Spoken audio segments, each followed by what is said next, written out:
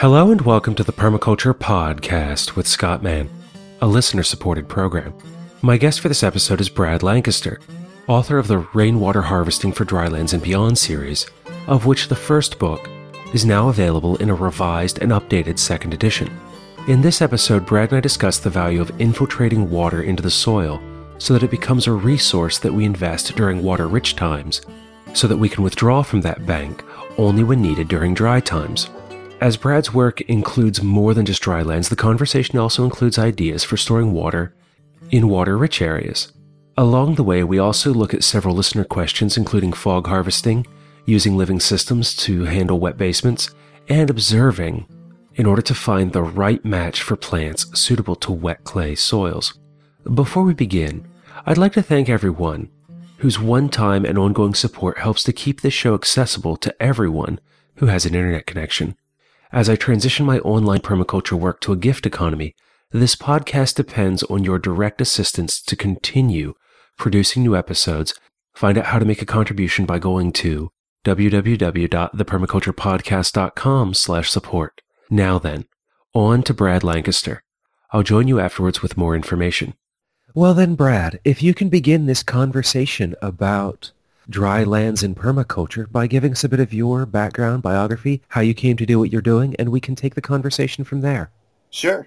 I grew up in the southwestern U.S., in southern Arizona, and as I grew up, I saw the water situation steadily get worse in my area.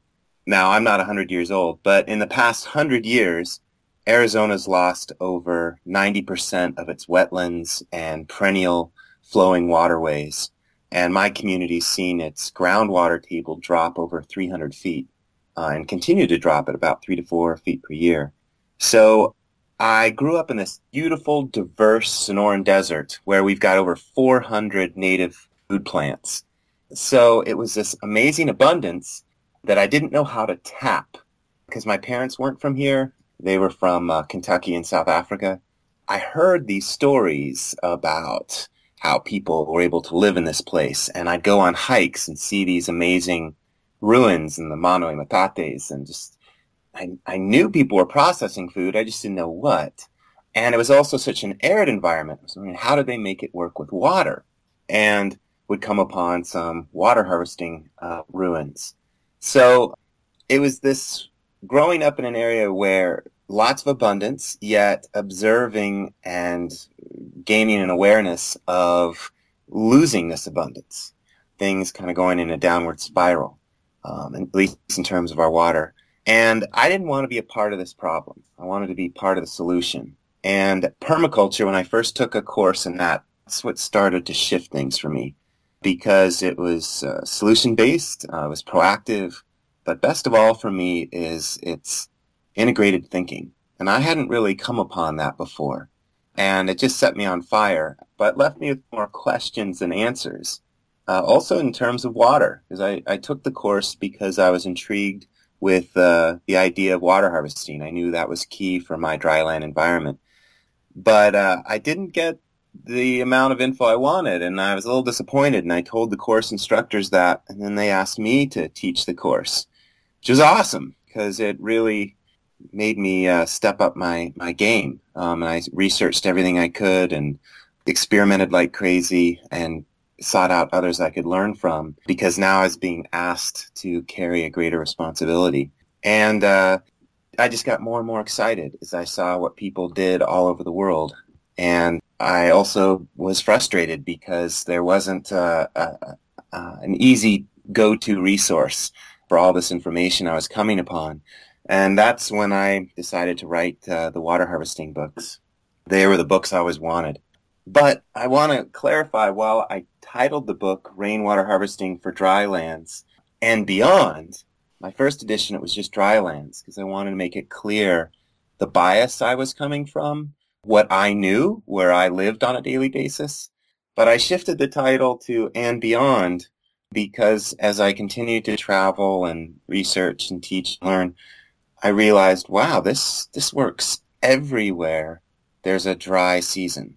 Doesn't matter how wet as long as you've got a dry season, because you basically the whole idea around the water harvesting is capture the water when it's available, when you've got surplus income, and make it, hold on to it in some way to make it available in the drier times when it's more scarce. And there's so many different ways of doing it. But also, I just want to make clear that I come from a permaculture background. I come from an integrated background. And this water harvesting, it's just bait. It's bait for something bigger, more whole.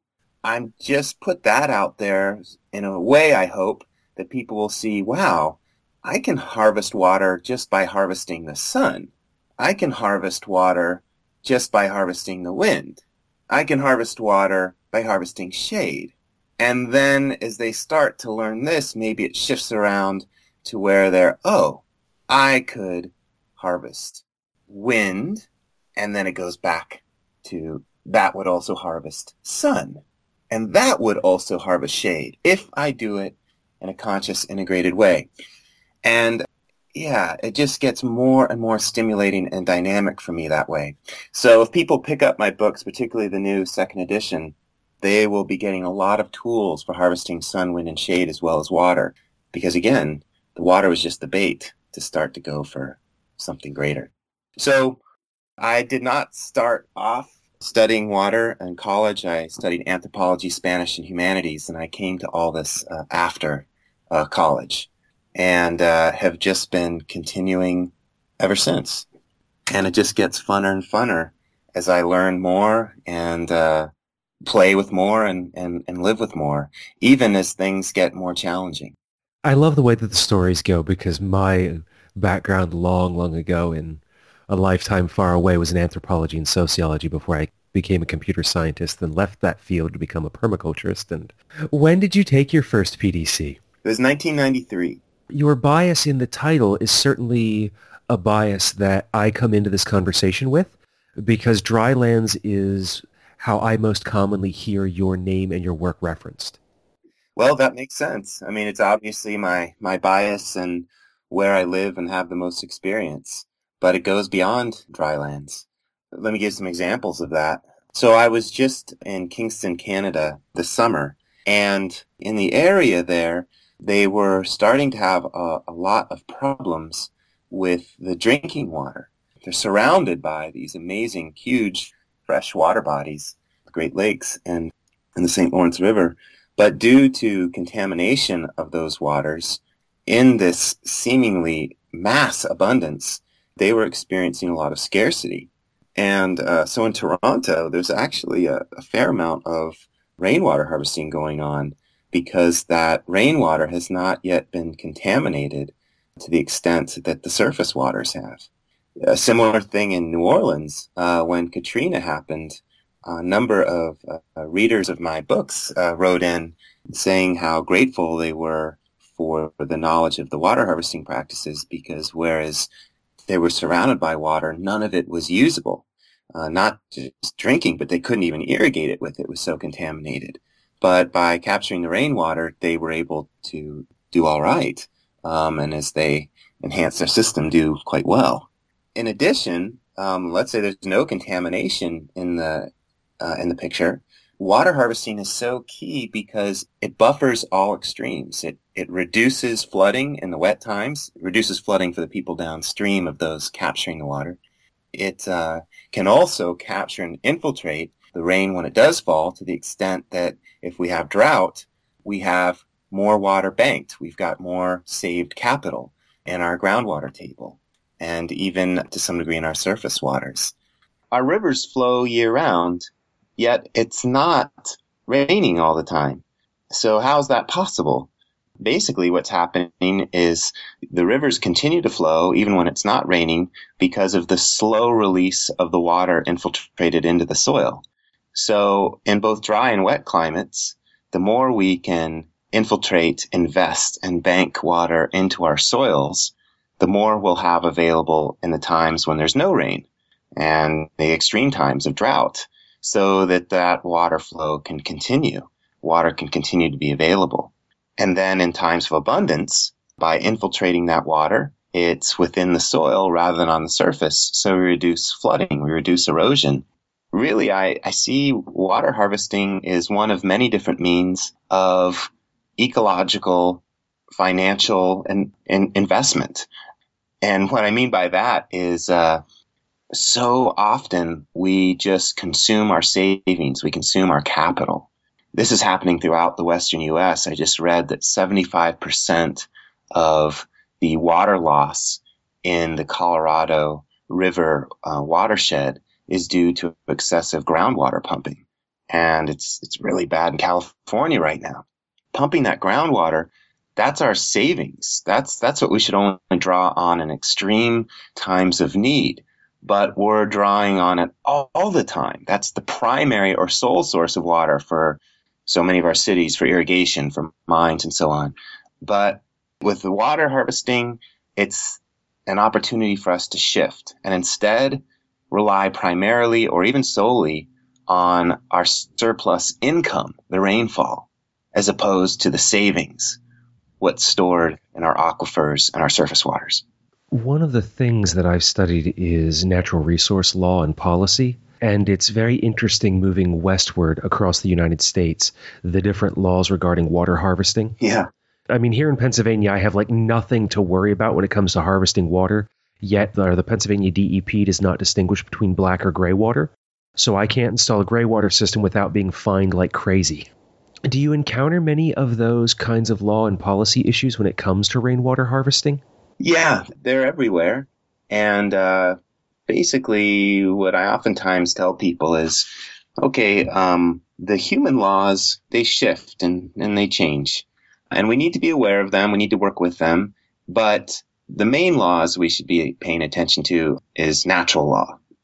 So regardless of how the authorities look at gray water or black water, we need to understand the characteristics, the patterns of gray water and black water and how different. And based on our understanding of these two, how would we manage those waters appropriately in a safe way and in a way that we can improve their quality and the quality and the health of the environment in which they're located.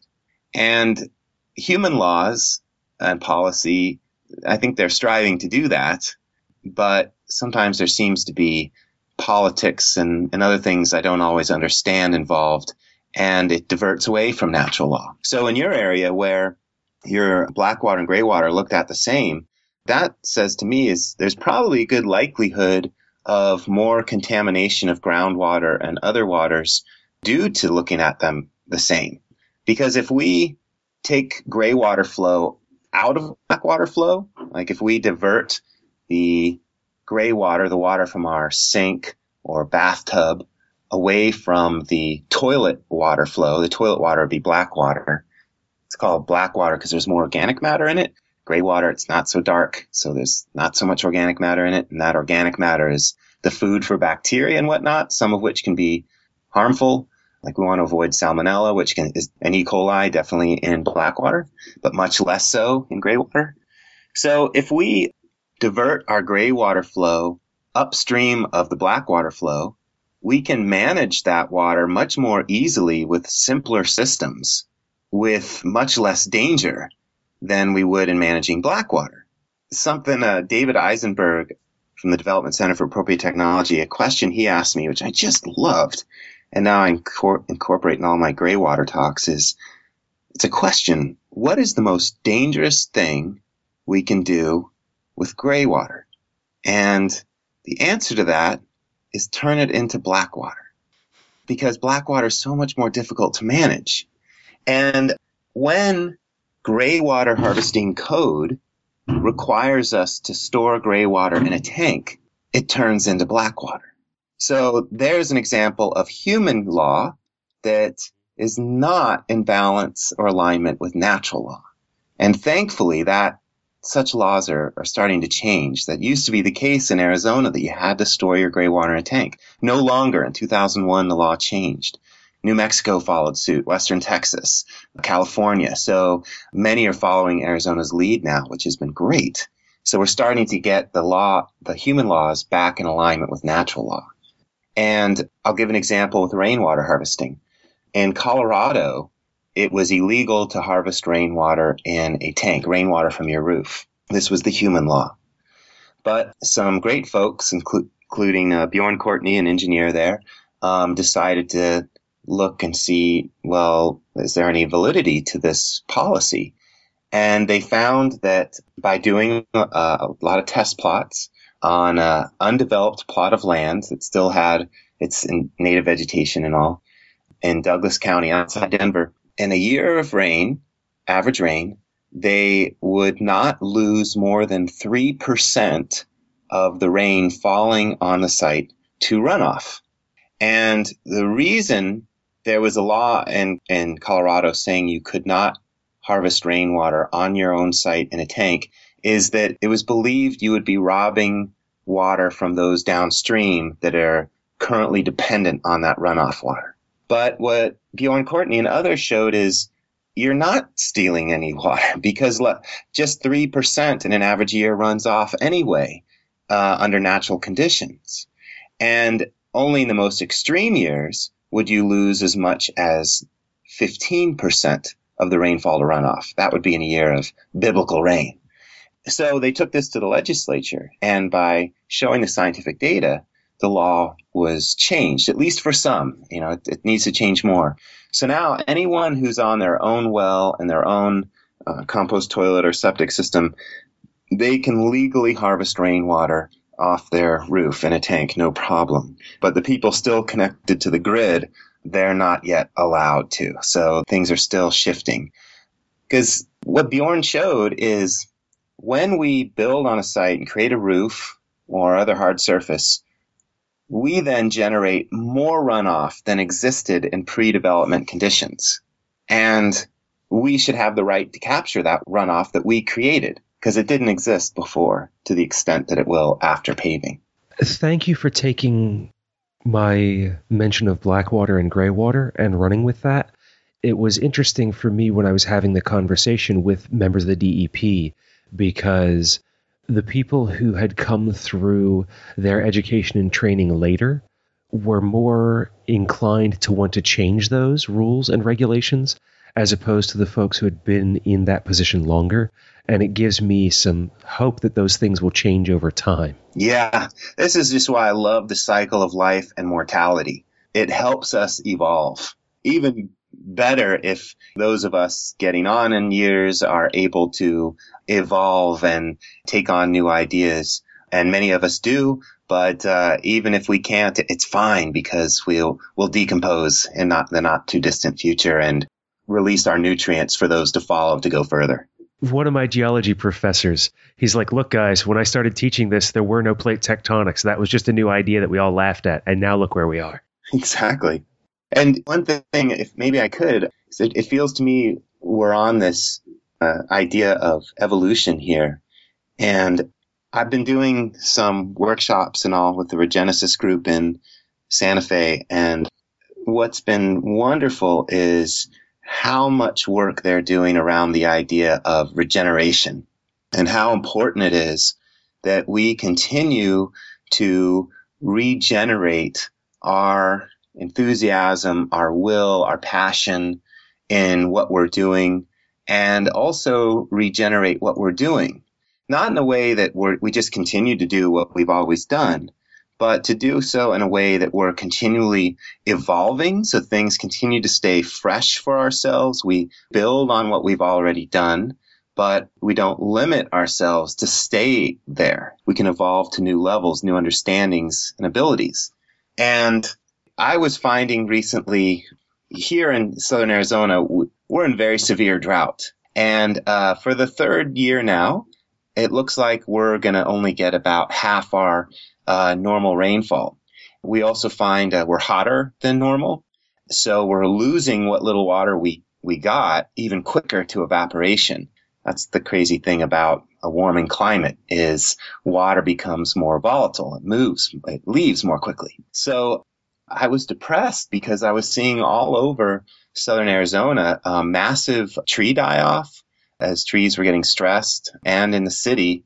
And I was even noticing dieback here at our own site. And I don't know why I finally snapped out of it, but thank goodness I did. I think the reason I snapped out of it is I just thought I shifted from being depressed about the situation to looking at it and going, okay, what can I learn from this? Why are these plants that are dying back? Why are they dying back, but others aren't?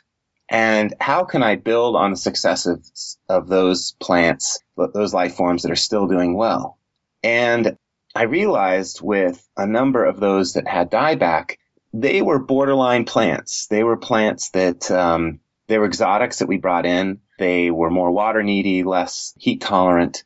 And instead of just being depressed by their setbacks, instead realized, oh, well, this is an awesome opportunity to start experimenting with succession plants. And as all the reports I've read say, we're going to become much hotter and much drier than we are now with climate change. It's like, okay, well, let's get proactive on this and let's start seeing and developing more ideal plant palettes. And so I started planting succession plants. I started shifting stuff out. So would go so far as replacing a fig tree, and boy, do I love figs, with an apple cactus, which just uses a fraction of the water, but also has amazing fruit. It's just a different fruit. And it was so invigorating to realize, wow, I don't have to give up fruit.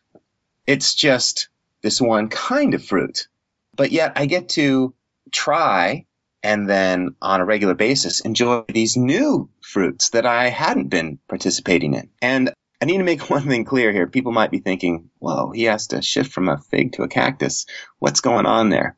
Now, I'm different than most people I come across that are harvesting water in the U.S. in that okay, let me give a little background here.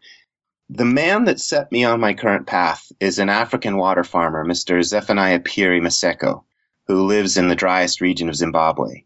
And in 1995, I had the opportunity to visit him. And I was fresh from my permaculture course taken in 1993, where I had heard about all these integrated systems, but I'd never experienced a whole integrated system. And when I got on his site, that's what was going on, and my mind was blown. I only spent a day with him, but I was amazed how he had converted a wasteland into a relative oasis just by what he and his family had done with hand tools to plant the rain, to invest the free local on-site resources in a way that generated more resources. It was a true living system. His tanks were the soil primarily, not purchased tanks.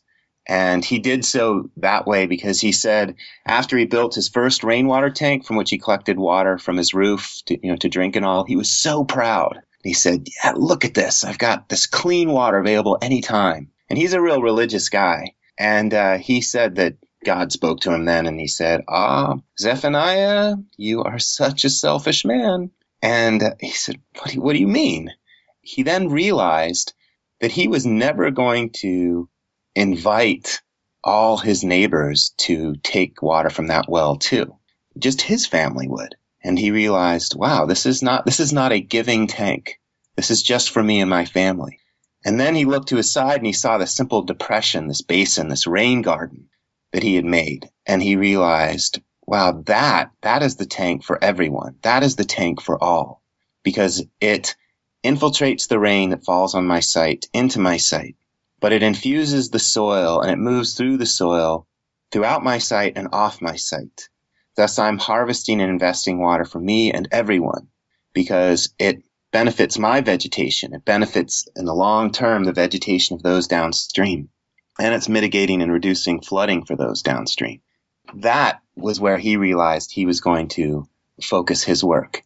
And I just loved it. And the other thing I just loved about being with him and being in Southern Africa is in the majority world where people seemingly have less, because by our standards, he would be, if you just looked at his income, he'd be poor. But I felt, and I believe he's very rich because he knows so much. He's helping the community so much. I'm kind of going on a tangent here. I was last there in 1995. 19 years ago, and then I had a chance to return this January.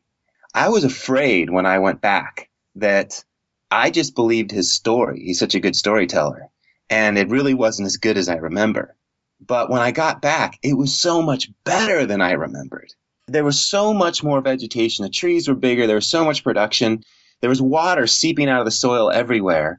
People were telling me that zebra were coming in to visit the site, and no one had seen zebra in decades in the area. And it reeked of rotting fruit because he and his family and neighbors couldn't keep up with the harvest. It was just phenomenal.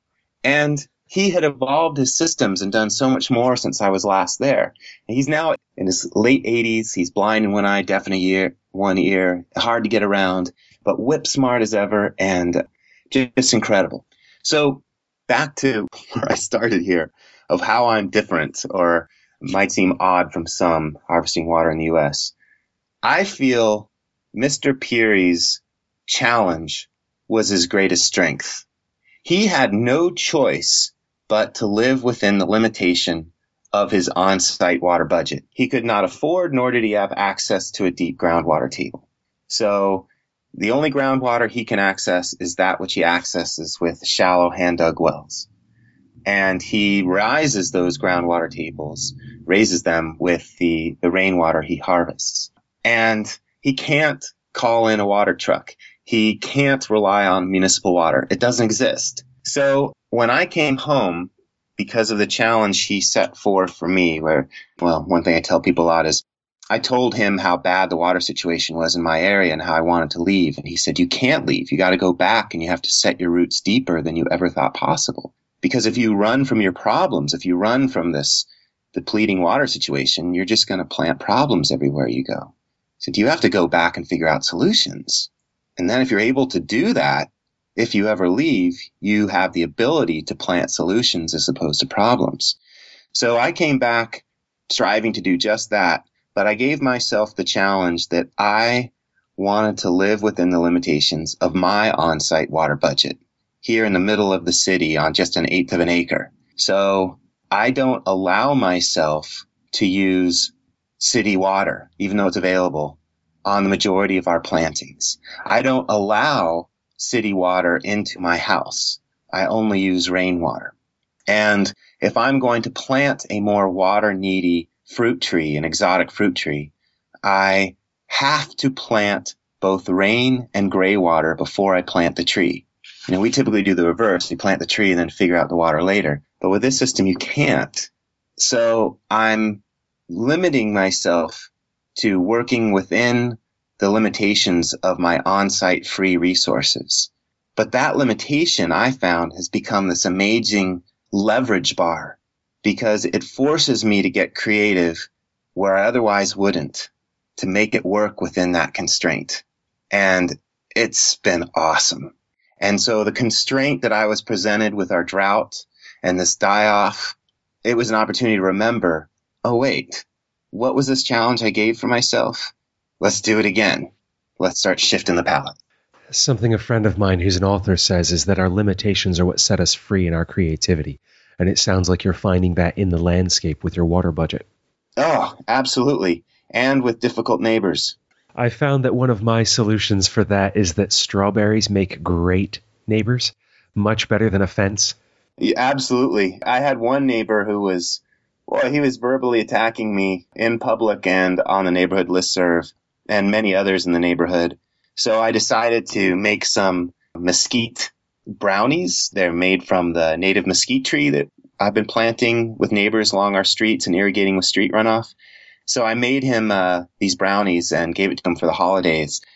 He answered the door. He's like, what the hell's this? And I said, I just really appreciate that you're part of my community. You're one of my neighbors, and I wanted to share this with you.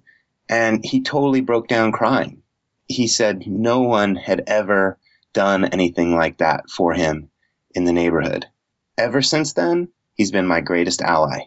One of my ongoing mantras is just the idea that kindness costs me nothing. And it's a lot easier to sleep when you act with kindness as opposed to reactive anger or whatnot. We've only got a little bit of time left, and before I get to your final thoughts for the audience, I was wondering if you could if you would take 2 listener questions. Sure. The first question for you is from Ariel, and she asks, what do you have to say about fog harvesting and coastal areas blanketed by fog for part of the year? So if you're in an area, a coastal area where you are blanketed by fog at certain times of the year, you are fog rich. That is such an asset because that fog is helping cool down temperatures and reducing evaporative loss. But you can also capture that water, and I'm sure it's already naturally being captured all around you because the indigenous vegetation of such areas has adapted its leaf structure to be much more conducive of encouraging that fog and that atmospheric moisture to condense around the leaves and the leaflets, and then it rains down and irrigates the tree and the surrounding vegetation. I've currently got a blog up on my website, harvestingrainwater.com, that goes into fog harvesting and has more resources and different ways of doing it. So for the details, I'd recommend you go there. But what's become kind of popular lately, at least in some of the media, is this idea of creating these sails, these fog harvesting sails that looks like a shade cloth that is put on a ridgeline with a gutter below. And it mimics what the indigenous vegetation does. But rather than dripping the water onto the soil, it drips into a gutter, which then goes to a tank, and people use that for drinking water, irrigation, and other things. And I love that system, but I'm much more intrigued by a hybrid system in Peru, and others have done this, where they used to have a fog forest of these she oak trees that were great at naturally harvesting the fog and investing it back into the soil and the biomass. But they were cut down, most of them, used for lumber and other things. And when that happened, springs started to dry up, creek flows started to reduce because the source of the water had been taken out of the system. You could say the ultimate source is the fog, but it was the trees, the vegetation that made it accessible. So they're now putting in these shade sails, these fog sails, rather, and guttering that water, but then they're directing it to swale networks to irrigate newly planted she oaks, and they're trying to bring back that forest, to bring back the ecosystem, the larger living system. I so prefer that over just the plain old fog sail, gutter, and tank, because the vegetation's alive. It's part of a living system, a regenerative system that goes on year after year with or without us. So whatever her interest is in the fog harvesting, you can go either way. I just encourage you to incorporate a living element to the larger system as you play with all this. And it sounds like you're in the prime place to play with it. And the other question comes from Joel, and he asks he'd like to hear about avoiding wet basements while still sinking rainwater into the yard, which is a current problem for him, and considerations when building a rain garden in a packed clay soil, such as the wet climate where he lives near Philadelphia. The answer to the question is right around him. What does the environment do in those wet clay soils already? What grows there? And what grows in the really wet areas with that clay soil? And what are those living things doing? So the vegetation is a living pump. And it sounds to me that it would be beneficial to plant more living pumps in areas where you've got the water seeping into the basement. I have some great friends in Columbia, Missouri. They all have basements with water seeping into them continuously. And they all have these sump pumps going 24/7, which just struck me as madness. It's like, why create a home with a basement that's dependent on this mechanical pump that could fail? I've been encouraging him, and he started to practice the planting of more water-needy vegetation in these wetter areas. And, of course, selecting species that are also producing food, wildlife habitat, medicinal production, and so on. So I would say increase the pumping ability of your plant palette in those areas in a way that's providing other additional services that are needed. And as you create your rain gardens, don't put them on the upslope side of the house, rather put it on the downslope side of the house. and maybe move more to the periphery of the yard as opposed to against the house. And that way you can get more natural drainage away from the home. But the main thing is look at that current liability, and as you think critically about it, how can you shift that into an asset? And what in the natural world is currently doing just that? And how can you mimic and build on that which is already working in your area? With a similar issue on the space that I work with, I have planted willows to help reduce some of those wet spots in the yard. And it's been very, very productive for building biomass and capturing carbon, producing an area of wildlife habitat, and really helping to reduce that standing water. Yeah, and as you mentioned, generating that biomass, you're creating more of a sponge. So not only is the plant uptaking water, but as it creates more organic matter and more of that's added to the soil becomes more porous in heavy wet times.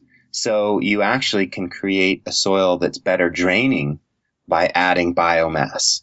And the wild thing is the same thing works in a more hyper-arid setting where, like, say you have sandy soil that just drains the water right out. The biomass also helps hold on to it. It works on both extremes. I love natural and living systems. They do so many things, and all we have to do is be a part of it. Yeah, as we should. As I was reminded last night as the power was out because of a storm, I felt very much like an animal again. It gets dark, my children get sleepy, we go to bed. And you get such an amazing light show from the stars just before going to bed to infuse your dreams with good things. It's a beautiful life the more that this path is explored for me and the others that I know who are on it. And I thank you for being a part of this journey, both for myself in this interview and for the others who you've touched through your work and who will hear from you in this conversation. Do you have any final thoughts for the listeners? Sure. As I mentioned at the beginning, the water harvesting is just bait. It's bait to entice you, to invite you into looking at your free on-site resources. And that resources probably isn't the best word, because the way we typically use that is it's something that we take advantage of. So let me say it this way instead. Water harvesting is just one of many invitations to tap into the free on-site potentials that we have. The sun, the wind, the shade, the fertility are all many others.